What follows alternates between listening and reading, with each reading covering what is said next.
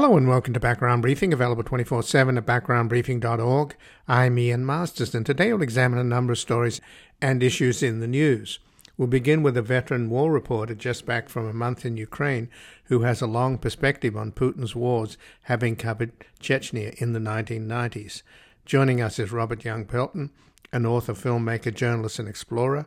He's the publisher of Dangerous Magazine and has had a first-hand perspective on the war on terror from direct contact with the world's most infamous jihadi, rebel and insurgent groups.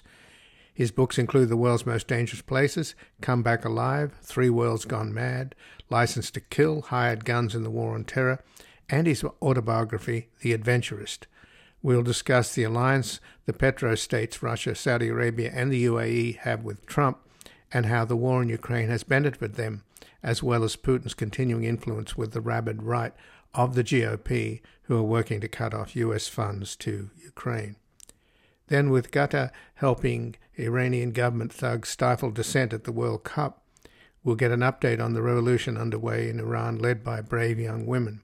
Joining us is Tara Kangaloo, who is an award-winning journalist who has produced and reported for NBC, CNN and Al Jazeera America, as well as many digital news outlets. She was the recipient of the Ted Sorensen Award from Network 2020 for her impact journalism and humanitarian work in conflict zones. She founded Art of Hope, the first American nonprofit with the sole mission of supporting psychosocial and mental health needs of war-torn refugees. Born and raised in Tehran and based in London, she is currently a professor at Georgetown University and the author of The Heartbeat of Iran, Real Voices of a Country and Its People.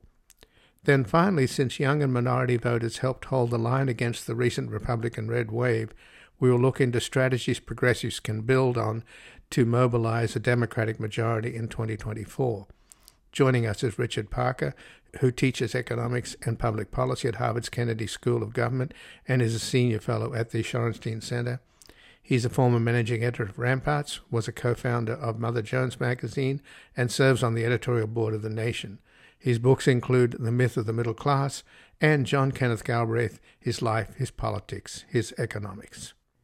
And before we go to our first guest, this program is completely independent without corporate sponsors and advertising, relying entirely on your support. So we ask you to take a moment and visit backgroundbriefing.org/donate or go to our nonprofit media foundation at publictruthmedia.org, where you can keep us online and on the air on a growing number of stations for as little as $5 a month. Help sustain us into the future so that we can continue to provide breaking news analysis from the most knowledgeable guests at home and abroad. And we've made it easier for you to donate simply by credit card at backgroundbriefing.org/donate, where your tax-deductible contributions make this program possible. And joining us now is Robert Young Pelton, an author, filmmaker, journalist, and explorer. He's the publisher of Dangerous Magazine and has had a first-hand perspective on the war on terror from direct contact with the world's most infamous jihadi, rebel, and insurgent groups. His books include The World's Most Dangerous Places, Come Back Alive, Three Worlds Gone Mad, License to Kill, Hired Guns in the War on Terror, and his autobiography, The Adventurist. Welcome to Background Briefing, Robert Young Pelton. Hi, Ian. How you doing? I'm good. And you just got back a couple of days ago from a month in Ukraine, where you drove from Kharkov, Poland, then to Kiev, down to Odessa, Kherson, Mykolaiv, Bakhmut, then up to Kharkiv, and then you went to the recently liberated towns in the north, and you were filming for a group called Operation WhiteStalk.org, delivering supplies to the frontline fighters, and also interviewed Americans who were there fighting as volunteers, etc. So let's begin with, tell us about Operation White Stork. Well, Operation White Stork is a friend of mine, William McNulty, who's a former Marine. He's probably best known for creating Team Rubicon. And Team Rubicon is a well-known NGO that responds to disasters in the States and overseas as well. And he goes out of his way to bring in veterans, combat veterans, some of them with PTSDs, people that just want to get involved, as well as civilians. And it grew very quickly to a very large NGO. And he moved on from there, and he wanted to start something new. And then the war started, and suddenly he just jumped in with both feet. So it's a great story. It's about a guy with passion who wants to help people, and he's basically building an airplane in flight. And that's why I decided to, hang out with him and his people for a month. It was a fantastic experience. So you also interviewed a lot of Americans. So what's going on there in terms of these freelancers that are going over? I take it the Operation White Stork people are non-combatants, but you interviewed combatants, correct. Right? Yeah, I mean, let's be clear. Operation White Stork delivers humanitarian and first aid kits, things like that. They're not involved in combat or any type of, bellicose action.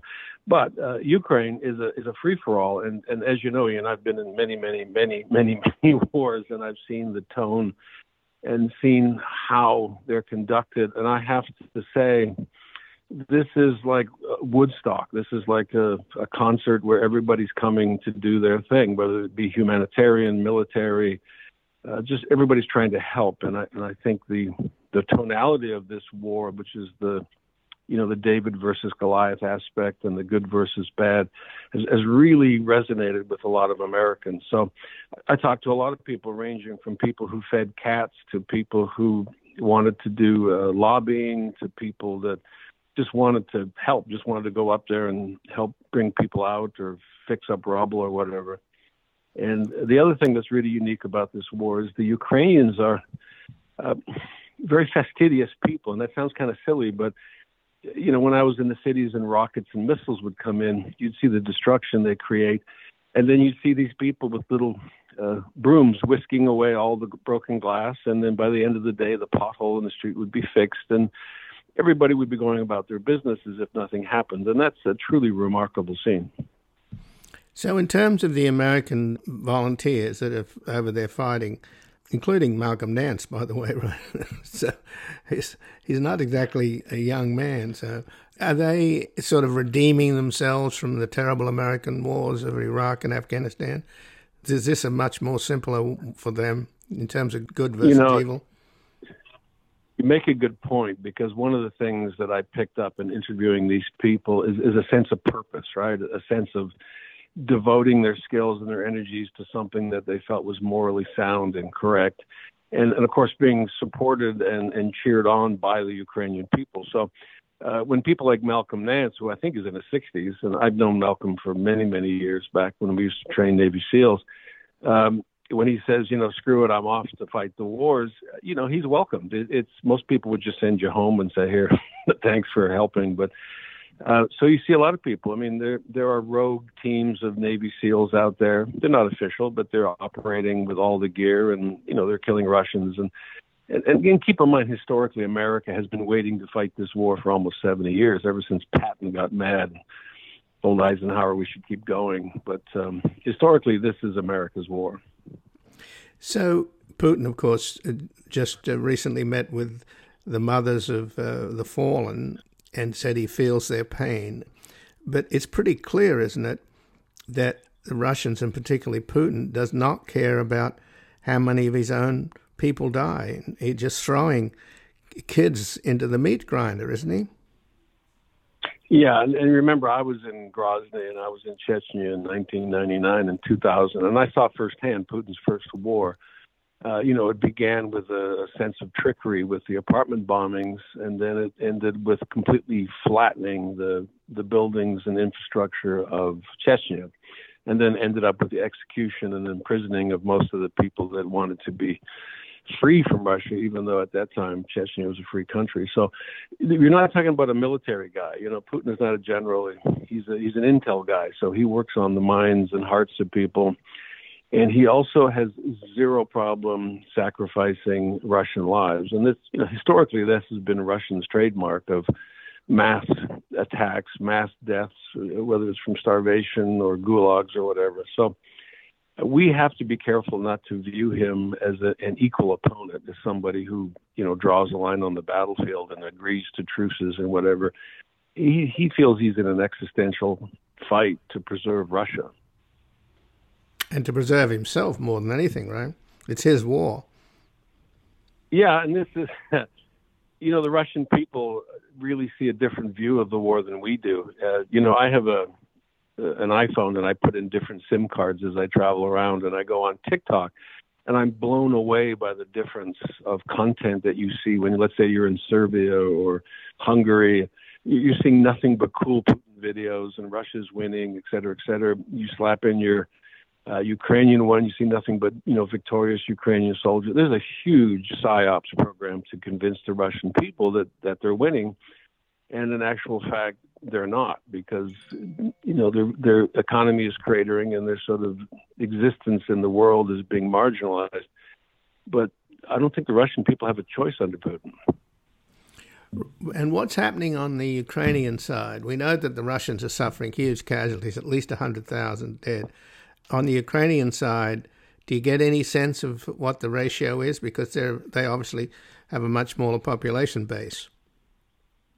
Yeah, now keep in mind, and people forget this a lot, when you're on the front lines and you're talking to a fighter, he was an accountant a few months ago, right? And he turned to your right, and that guy used to be a baker. It's a volunteer war on the Ukraine side. And yes, they have a military, and yes, they have implements and tools, but you're talking about Russian conscripts fighting against Ukrainians. I mean, they have a uniform, but it's their home. The casualty rates are quite high on both sides. I was not able to get an official number from Ukraine because they keep it secret. But, I saw one of the trains show up, and it comes in completely dark. The ambulances are waiting for the bodies and the wounded. So they keep their wounded, buttoned up. In an attritional war, the best I could figure out is like a 3-to-1 ratio. But again, I'm not an expert on this, and we'll never get to the bottom of this. But I do know from combat that the Russians are dying in large numbers because of their tactics. A lot of these conscripts and a lot of these new recruits from prisons and Wagner mercenaries are literally sent out in mass charges. And the Ukrainians that I was with that were killing them were, they just felt bad because this was their tactic of using mass waves. They called it a meat wall. And they don't understand, but they don't have a choice. They have to kill these people or else not survive. So there is a high attrition rate, KIA rate, on the Russian side as well. But again, it doesn't seem to bother Putin. And as you pointed out earlier, when you covered the wars in Chechnya, he started the wars by blowing up apartment buildings on the outskirts of Moscow, killing up to 300 of his own citizens. So I've always been astounded that from day one, people didn't recognize who this man really is. And it's taken decades for people to realize who he really is. So is there any sense that... Go ahead. Let me tell you a quick story. So when I was in Chechnya, I was picked up by one of bin Laden's guys and taken to an underground bunker. And I interviewed a guy named Alexei Galkin. If you Google him, you'll see who he is. He's a GRU agent that was caught in Chechnya. And he told me the stories of the apartment bombings and what they're doing. And when I told the story later, people said, "Oh, you're trying to tell me that Putin would kill his own people by putting a bomb in the basement?" I said, "Well, I was in a building full of Russian pensioners, blind pensioners, who were being killed by Russian bombs from the top. So I don't understand why you find it so hard to understand Putin's methods." So, I'm a cynical, seasoned vet of combat. I don't see that Putin would even stop with nukes. Well, he's been threatening to do something with dirty bombs, and the fear is that the Zaporizhia nuclear power plant that he controls, it's in Russian-controlled territory. The 8 reactors are all being shut down, but it still takes forever to cool them, and they need the electrical supply in order to keep the water circulating to cool them. And then they've got backup diesel generators, and sometimes the Russians cut off the electricity, and they even stop the diesel from coming in. So what the hell is going on there? Well, remember we talked about the apartment bombings ruse in Chechnya. One of the ruses that Putin used, in addition to the biolabs that he had to shut down, was that the Ukrainians were going to detonate a dirty bomb. And a lot of people confuse that with using nuclear weapons. So a dirty bomb is a traditional explosive device that's filled full of nuclear waste. So it creates a dead zone. And my friends who work in intelligence and, in the military were also warning me before I went over, saying, we're getting really credible back and forth communications about a dirty bomb, and what that would mean is called a denied zone, that Putin in their minds, or at least in the intelligence, was going to create a dead zone between the areas that he had seized and the rest of Ukraine, except, weather doesn't favor that idea. So it's a very electric idea. Same with the bomb in, Kherson. They were going to blow up the dam and drown everybody. When you're inside the Ukraine, when you're trying to figure out what's real and not real, it's very difficult because of this huge PSYOPs program. Sure. But you were saying earlier that you got a sense of the Ukrainian people, and elaborate on it further. Well, I'm Canadian from Edmonton, and we had a lot of Ukrainians there, and they're known as tough people. I mean, and so are Russians, but they're known to just get on with things. And one of the things that kind of blew me away was I was with the head of the post office and the head of the railroad, is that they were young people. Actually, the head of the post office, an American, and they were seizing on the fact that they were faster, smarter. And you remember those postal stamps that came out after Snake Island and after the bridge was blown up?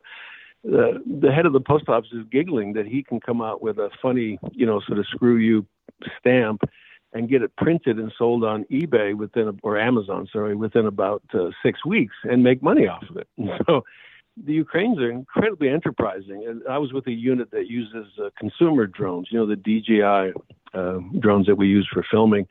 And they were using a plastic printer to make fins and vanes for grenades. And they had the detachment system.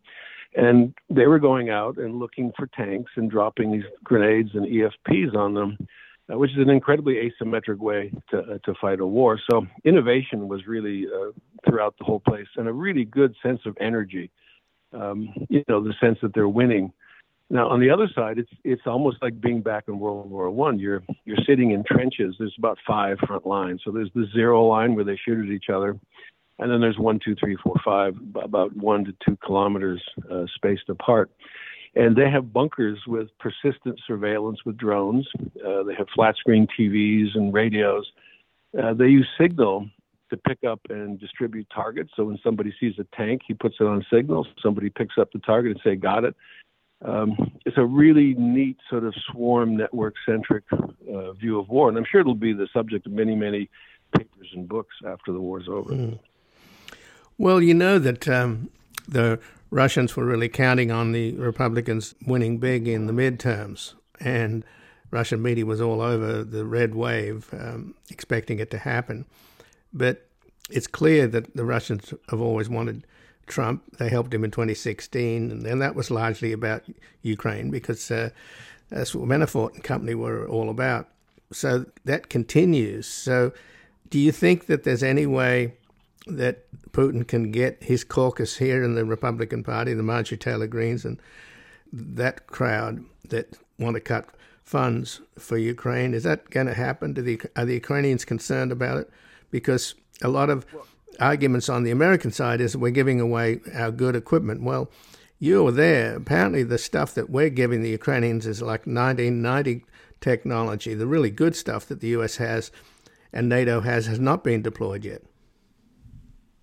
Correct. And let me just say one thing that I did learn when I got back was, the Trump administration started with Ukraine, with Manafort, and sort of a sense of like what's going on here, how do things work? And if you do any historical reading on the Ukrainian invasion and the election and how the whole Russian invasion started, which, like you say, began in 2014, you see a very insidious form of autocracy. And it's not just on the battlefield, it's in the hearts and minds of Americans, where there's a constant pressure inside, and I'll say inside the GOP, I won't say inside the Democratic Party, to legitimize Russia and Putin and what they're doing, and the idea that autocracy is required and that Ukraine's a welfare state, et cetera, et cetera. These are all fictional narratives that are being pushed into the political process. And when I see specific regional politicians that belong to the GOP suddenly drilling down on Ukraine, I'm thinking, why do you even care? What do you even know? You haven't been there. You don't understand. And I can tell you from being in Ukraine that the equipment we're selling them, sending them, HIMARS, all these things, these were the tools that we designed to fight the Russians. We used them in Iraq. We used them in Afghanistan. But they're long-range artillery systems that are designed to, attrit tanks and fortified positions. So we've only sent a handful of those things. I mean, I don't know the numbers, but if you look at the total number of HIMARS in our inventory versus what we sent over, it's minuscule. It's not even 10%.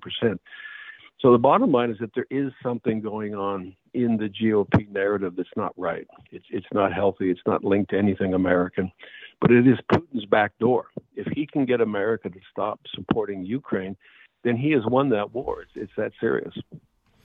But there's also the petrostate dimension, isn't there? I mean, there's almost a de facto alliance between Putin and Mohammed bin Salman of Saudi Arabia, who make up OPEC Plus.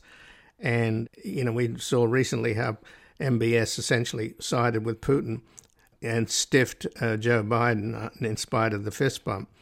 So isn't that a big dimension that the Saudis, the Emiratis, and Putin are all in it together? They just want to sell as much oil as they can for as long as they can, and they want the price to be as high as they can. And this war has driven up the price of oil. So is that a bonus on Putin's part, or was that a part of the calculus?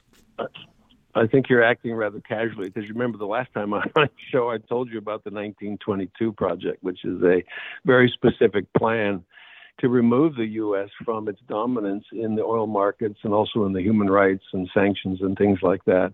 And there's a very good reason why Putin invaded Ukraine in February, because Donald Trump wasn't the president and he had no allies in the U.S.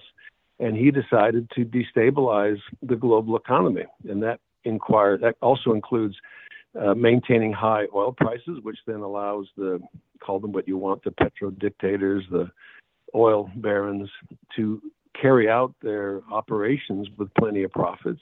They destabilized the economic and food markets.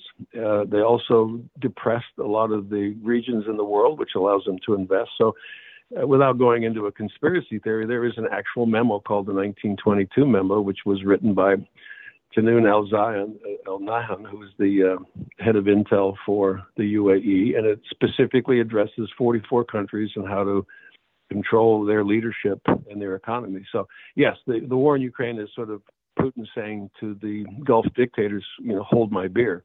Let me show you how to disrupt the global economy. So does Putin think he's going to win? Did he think that the American right that supports him is going to make a comeback? Well, here's the good news. So Putin's not a military guy. He's surrounded by toadies and oligarchs, and they're all telling him, let's go, let's do this. We can take Ukraine in, 3 weeks, 4 weeks, whatever Hitlerian narrative they gave him.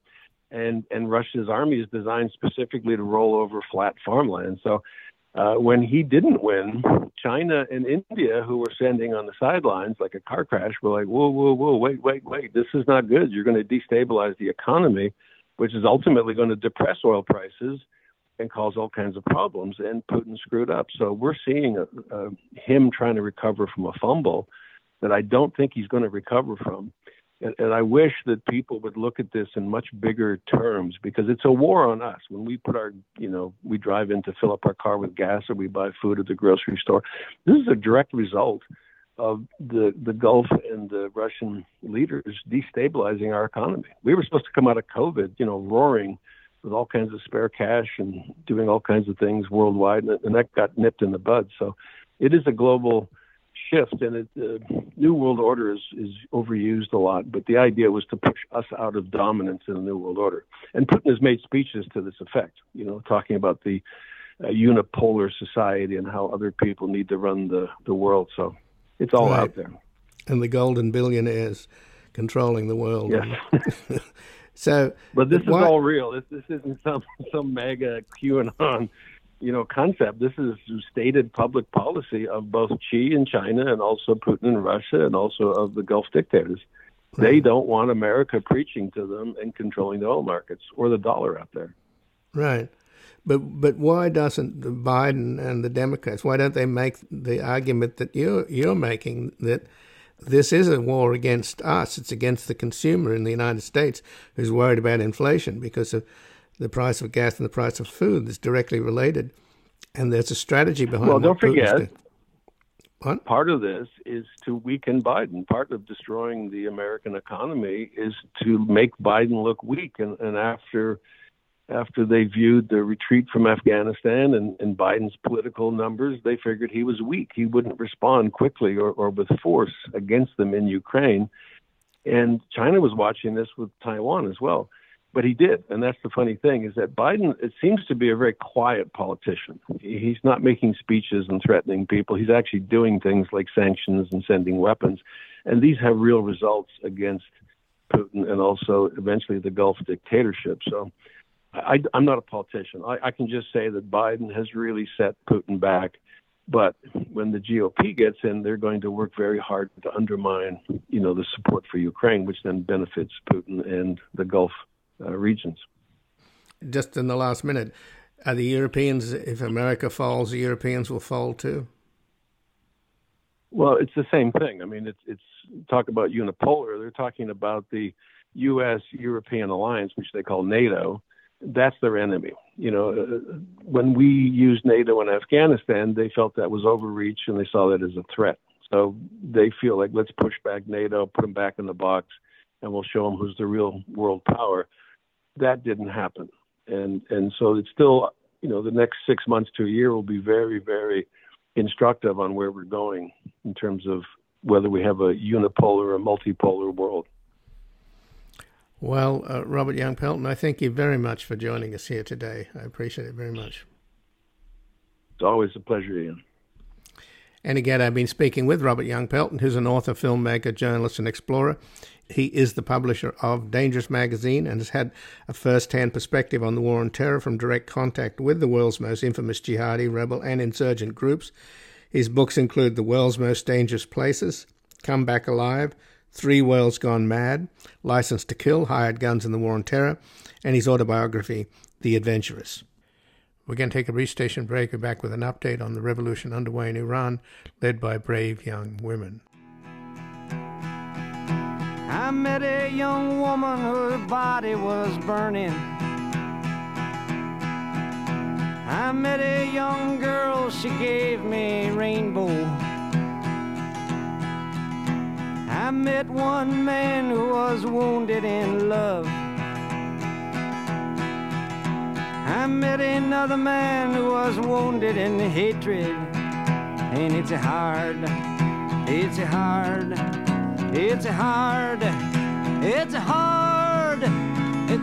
rains are gonna fall. Welcome back. I'm Ian Masters, and this is Background Briefing, available 24/7 at backgroundbriefing.org. And joining us now is Tara Kungaloo, who is an award-winning journalist who has produced and reported for NBC, CNN, and Al Jazeera America, as well as many digital news outlets. She was the recipient of the Ted Sorensen Award for Network 2020 for her impact journalism and humanitarian work in conflict zones. She founded Art of Hope, the first American nonprofit with the sole mission of supporting the psychosocial and mental health needs of war-torn refugees. And she was born and raised in Tehran and is currently based in London. And she's, at the moment, a professor at Georgetown University and the author of The Heartbeat of Iran, Real Voices of a Country and Its People. Welcome to Background Briefing, Tara Kungaloo. Thank you so much for having me, Ian. Well, thanks for joining us, Tara. And obviously there's a revolution underway in Iran led by very, very brave young women.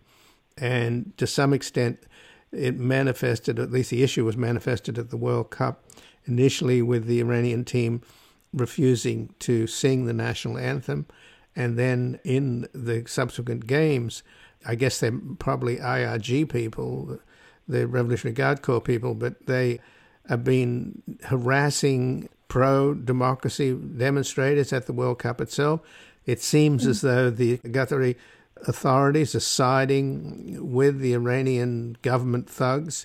I mean, I saw footage of a young woman wearing the T-shirt emblazoned with Woman, Life, Freedom being prevented from entering the stands. So what's the relationship then between Qatar and Iran, given that these Gulf states tend to be enemies of Iran, but in this case, they seem to be cooperating? I think that's an interesting question. It's important for us to look at the relation of Qatar and Iran over the last couple of years. And Ian, if you compare it to the rest of the GCC, Qatar has been, in fact, the closest to Iran. They don't necessarily share the same rivalry and blatant animosity that exists between Saudi Arabia and Iran. And I think, we should remember how Saudi put a blockade over Qatar, isolated the country, and that in many ways created this closeness with Iran, between Qatar and Iran. And so it's only natural that Iran would use its relations, however, whatever the extent of that is, with Qatar to push its own agenda right now in the World Cup. So the relationship that Qatar has with Iran is very different than the relationship that Saudi Arabia has with the country, and that's something that Iranian regime is taking advantage of right now. And as you mentioned, yes, spectators have been harassed. Women have been, in many ways, asked to put their clothing items that show any sign of defiance away and not enter the stadium. And that's again reflective of the severe sort of censorship that those in charge have. And again, I think FIFA in many ways could have been a bit more supportive, allowing players to show defiance in various ways. I mean, our European players can't even wear bands to perhaps show their support for one of the most basic rights in our world, the LGBTQ community. So in many ways, I think players have a very limited space to show whatever defiance it is that they want to show. But at the same time, fans and viewers are also very limited in what they can do and not. And that, again, is reflective of the restrictive policies that are in place in Qatar.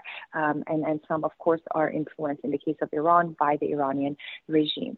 But back to the players briefly, because you mentioned that, the Iranian national team, folks have to understand the tremendous pressure they're under. I mean, a source in Iran actually yesterday, very close to the national team, told me that every single player has been threatened and required a written guarantee that they don't say a thing and keep quiet, right? And if you recall the first game they had, they all refused to sing the national anthem, and they didn't show any sign of joy and excitement after scoring their goals, and that was a show of defiance. I mean, what else can they do? But then you saw one of the former national team players, Voya Ghafouri, being arrested in Iran, and many believe, including myself, that was a very strong sign that the regime said, you know what, we arrested one of you guys, and we can do more. So you better sing that national anthem. And if you paid attention to how these young boys sang the national anthem, I mean, they rather have been doing anything else than doing that. So I think it was very much forced, and unfortunately, so many people have been trying to take advantage of the situation. But at its core, these young men are part of the Iranian society. They work so hard to be where they are. They play for the people, and they are under severe pressure. And I'm curious to see what unfolds in the coming game on Tuesday between the United States and Iran. So let's talk about this incredibly unpopular government that is so vicious and venal towards its own people, and the supreme leader Khamenei just praised the Basij militia, part of the IRGC, for their brutality and suggested somehow that they were the victims and against these demonstrators who Khamenei described as rioters and thugs. So has it always been a minority of, I mean, it's basically a kleptocracy, isn't it? A bunch of kleptocrats in religious robes that use the IRGC as their kind of protection racket. And I'm interested in getting a sense of what the ratio is between ordinary Iranians who want freedom and democracy and who hate this kleptocracy and the kind of support that this regime has within the country? Do you have any figures on that? That's a great question. I actually written a piece for Time Magazine on this and essentially taking readers into the hearts and minds of the Basij forces. And Ian, if you look at the Iranian society and get to really understand it, you'd realize that the ratio between die-hard revolutionaries, individuals who support the regime, versus ordinary Iranians like you and I, who want to belong to the international community, who want to thrive, to have some of the basic human rights and freedom of choice in life are quite staggering. So the ratio, of course, while they're not exact numbers and data, it's very evident that is very stark, meaning that you have a country of almost 83 million individuals. And of this, you have a small minority who are diehard revolutionaries, Basij forces, and really part of the regime apparatus. And the numbers can be, anywhere between 8 million to 10 million people. And let's, even take that 8 million. This is what I wrote based on my extensive reporting on the topic, and which is, even if you take that 8 to 10 million people, individuals who are in support of the regime, you can divide that in half, because it's fascinating that the support for the Iranian regime comes in twofold in many ways. Half are, again, die-hard revolutionaries, ideologues, individuals who truly have been brainwashed, Ian, individuals who truly believe that their existence is defined in the Islamic regime, in the Ayatollah, in the Velayat al-Faqih, in the existence of this of the system, right? But then the second half are people who have made a very lucrative life by way of this regime, financially, politically, that they have gained a lot of strength, a lot of money, a lot of influence and power. And so, they don't necessarily share the ideology, right? But they play along, they dance to the tune. And at any moment, they're the ones who may change gears and channels. But for now, they're severely invested in this regime because they feed off of it, right? But I think the most dangerous, I guess both are, but the group that is severely brainwashed and ideologically charged are perhaps those who will fight until the end, right? Because they're trained to fight for the system. They're trained to believe that there's nothing more righteous than the words that come out of the supreme leader's mouth, and those are the people who we see on the streets killing, arresting, and in many ways choking ordinary people's voice. Right now, as you mentioned earlier, that the Iranian regime blames the West and essentially victimizes itself against the very valid voices of the people who have been, taking the streets, demanding change and demanding their rights. But you know what? I think the hypocrisy of that is so evident in their actions. I mean, why do we have children detained? Why do we have children killed? Why do we have journalists who were just simply doing their job, reporting on the death of this young woman, Mahsa Jina Amini? Why are they in prison? Why are there ordinary people, ordinary citizens, peaceful protesters in prison? Why do we see individuals killed across Iran, across the nation, in different cities? Why do we see that? I mean, that's the hypocrisy of it all. And so I think they can't play that game, but they have always tried to play the victim mentality, and then projecting that they're in the right, and the nation and Western powers are in the wrong, but that doesn't sell anymore, and I think it's very clear right now. But can they kill their way and stay in power? That seems to be their only option, because my understanding is that the demonstrators are pervasive. They're very young. They're organized. They're very clever. They go to the homes of IRGC members and besieged members and talked to the parents and tried to dissuade them. And I'm sure that's why Khamenei made that speech to the besieged, praising them and accusing the demonstrators of being rioters and thugs in the pay of foreign powers. I think the Iranian government, the regime, has seen, in many ways, they're scared. Okay, they are scared. This time it is different. We're now 10 weeks, 2 months into the protests, and people are not going anywhere. Their voices are not subsiding, and they're pushing. Now, the more vicious and brutal the regime is, the more telling of their fear, right, and the weakness they fear. And the position of vulnerability they're in. There have been reports, credible reports, coming out of Iran saying that the regime has been reaching out to quote-unquote reformist and moderate voices, right, that were part of the government at some point, wanting to talk to them and wanting to ask them for help, in quieting dissent and quieting the people. But those voices did not respond. Pretty much they were like, "You're on your own. We're not gonna ask the people to quiet down." And again, that just reflects that this very radical, hardline regime is isolated in many ways, and that would only embolden them to harshen their crackdown again, as we are continuing to see. Now, I believe that the more the international community supports the voices of ordinary Iranians coming out of Iran, the more they amplify the voices and asks of the Iranian people and further isolate the regime, I think that is a chance that people would see resolve and some result that they want.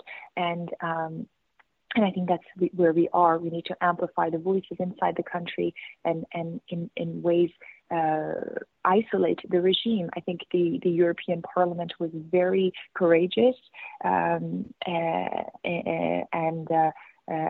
wise in pretty much announcing the severance of any relations with the Iranian government.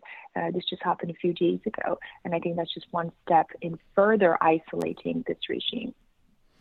So just in closing, the real power behind the scenes, which is the son of Khamenei, Mojtaba Khamenei, who's high up in the IRGC, who's apparently running the place. He doesn't have the religious credentials, not that his father does in particular. Is there any way that the passing of Khamenei will make a difference here?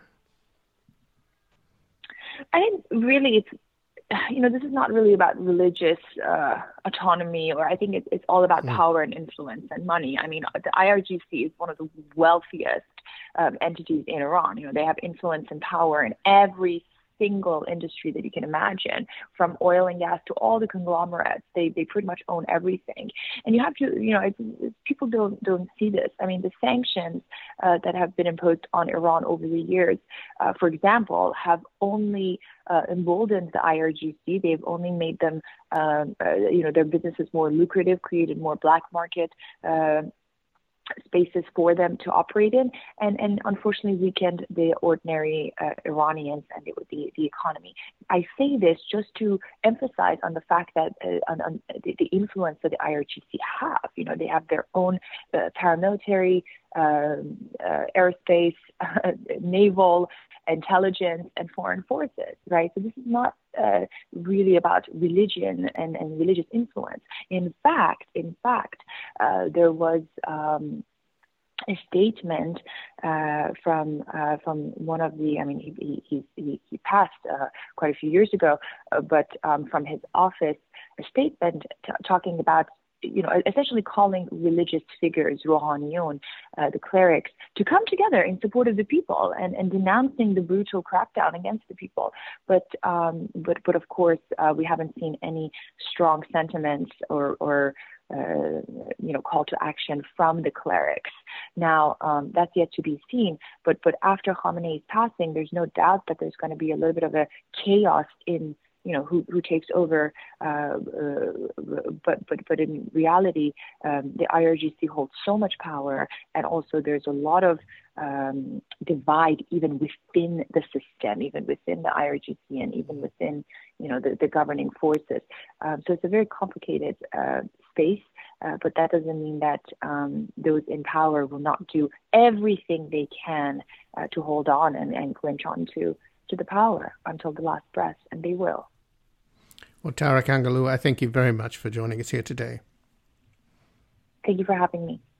And again, I've been speaking with Tara Kangaloo, who is a award-winning journalist who has produced and reported for NBC, CNN, and Al Jazeera America, as well as many digital news outlets. She was the recipient of the Ted Sorensen Award for Network 2020 for her impact journalism and humanitarian work in conflict zones. She founded Art of Hope, the first American nonprofit with the sole mission of supporting the psychosocial and mental health needs of war-torn refugees. She was born and raised in Tehran and is currently based in London, is now a professor at Georgetown University, and is the author of The Heartbeat of Iran, Real Voices of a Country and Its People. We're going to take a brief station break and back looking into how young and minority voters helped hold the line against the recent Republican red wave and what strategies progressives can build on to mobilize a Democratic majority in 2024. این هوای آلوده برای ولیعصر و درختای فرسوده برای پیروز و احتمال انقراضش برای سگهای بیگناه ممنوعه برای زن زندگی آزادی.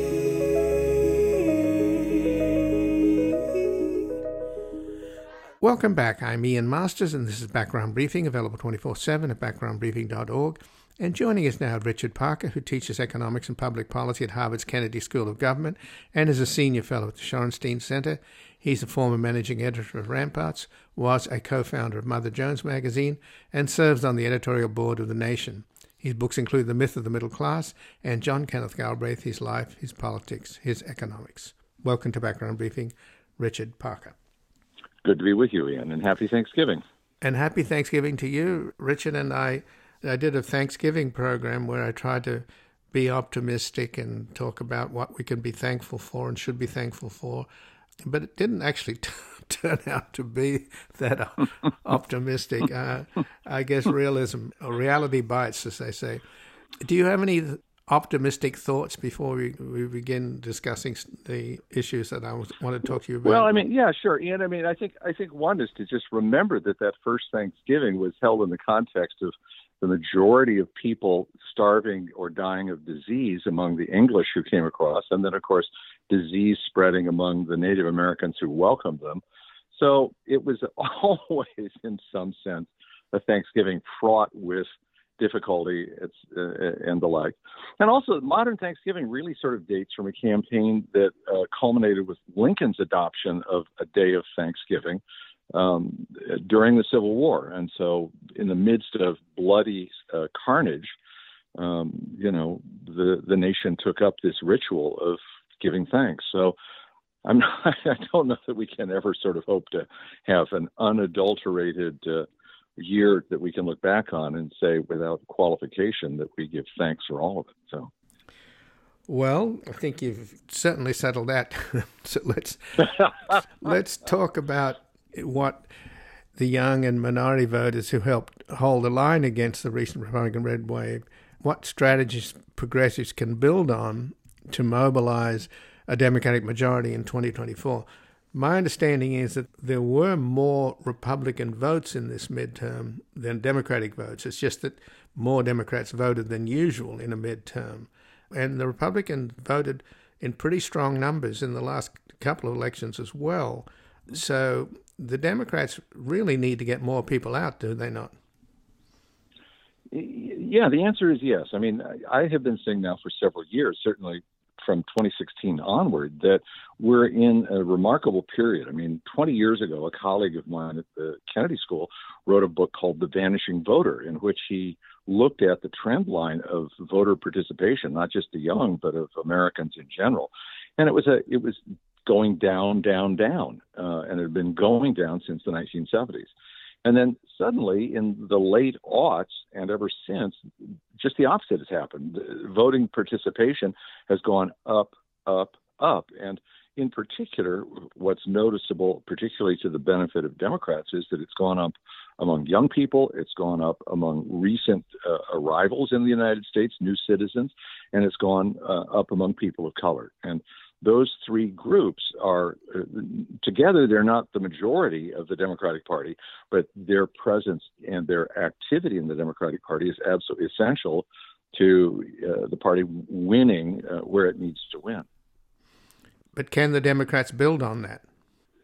I think they can. I mean, again, for a number of years, this may sound a little esoteric and academic, but I've been teaching the work of a Yale professor named Stephen Skowronek, and the idea that there are long presidential cycles. And without going into detail, let me just assert that I think we're in the midst of one of those long turns that happen between these presidential cycles.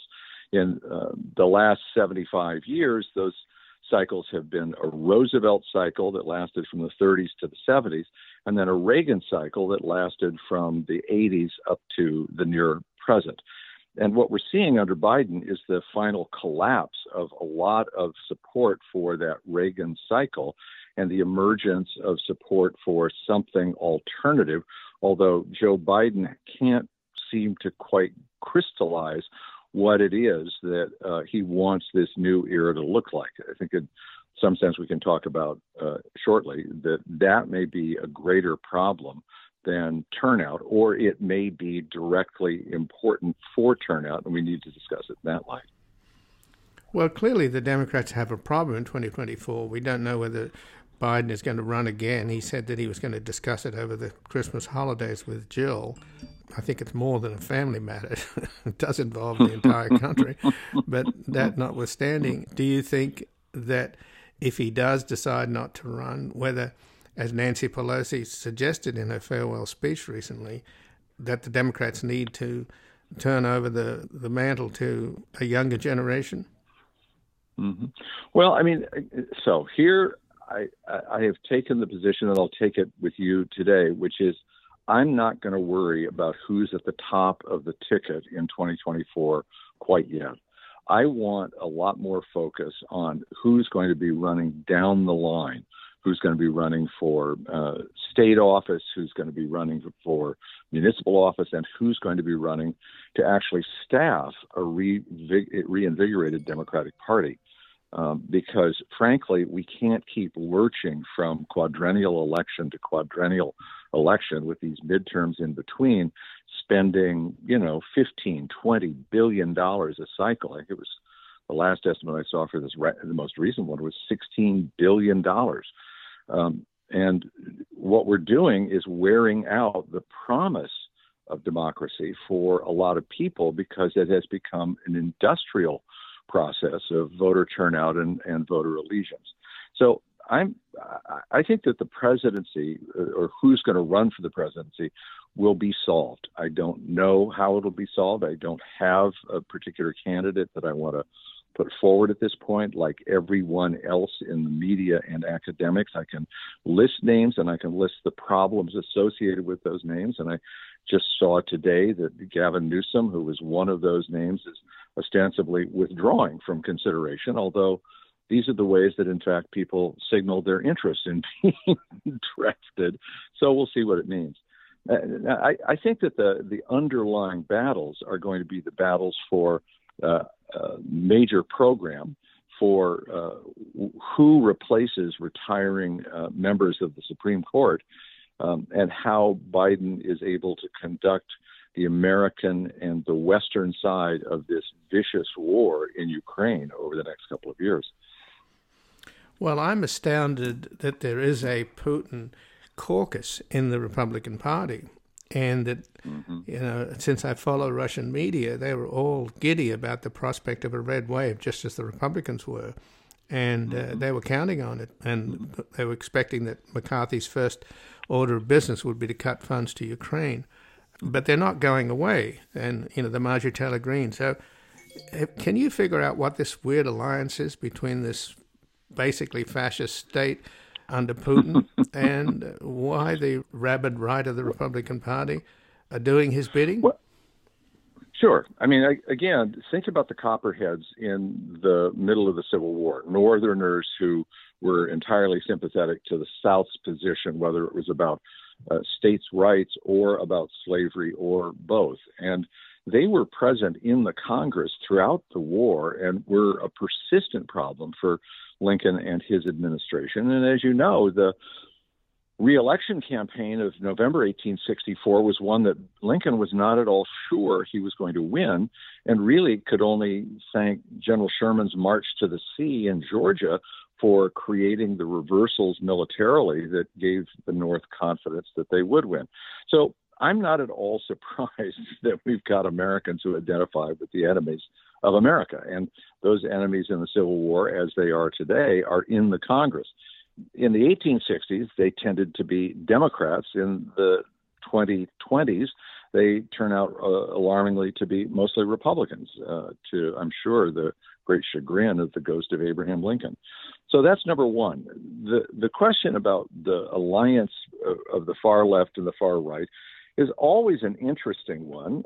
But again, you know, in the 1930s, you saw alliances between Germany and the Soviet Union that bespoke, if not agreement ideologically, the recognition that each side had something to gain by cooperating with the other side. And I think that's pretty much what you can expect of this particular seeming alliance that's being forged between ultra-rightists and the Russians.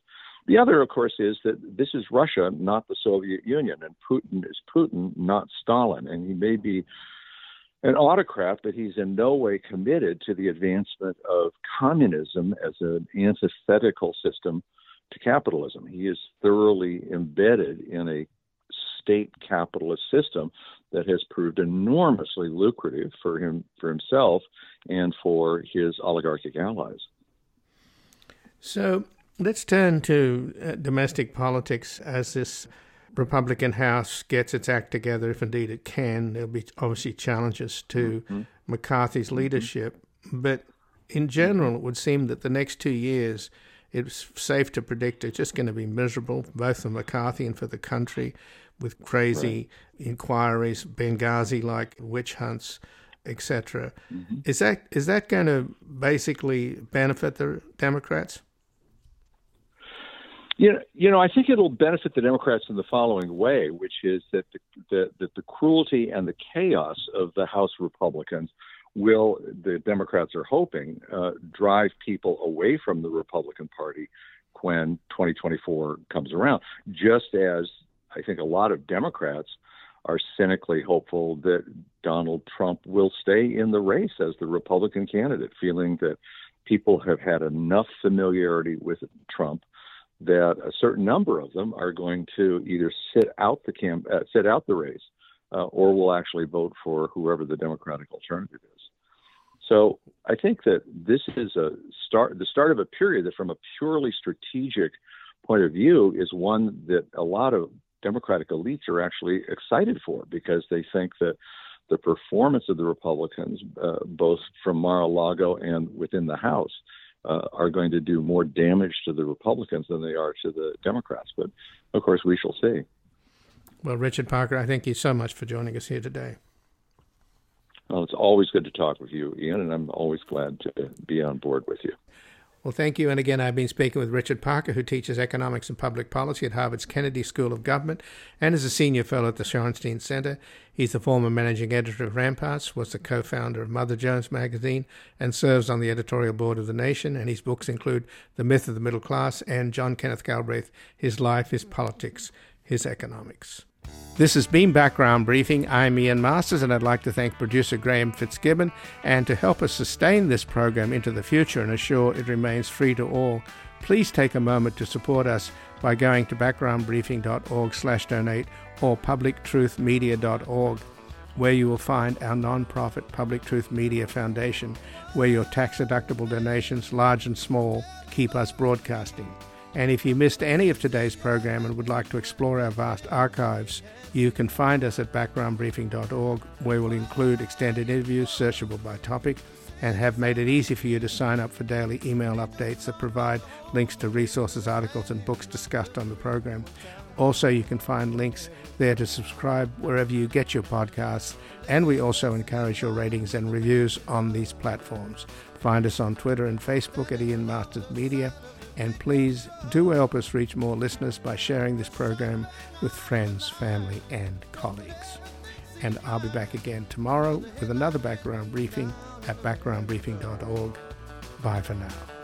The guy that lived next door in 305 took the kids to the park and disappeared by 9:30. Who'll ever know how much he loved them so? That dark night alone in America. A quiet voice was singing something to me, an angel song about the home of the brave in this land here of the free. One time, one night in America.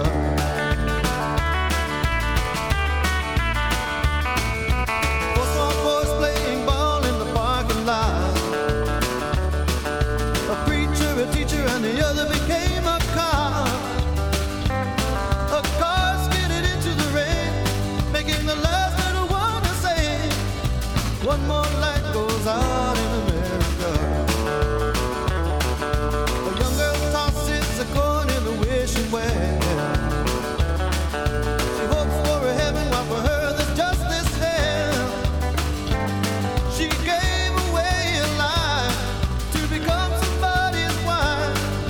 Another wish and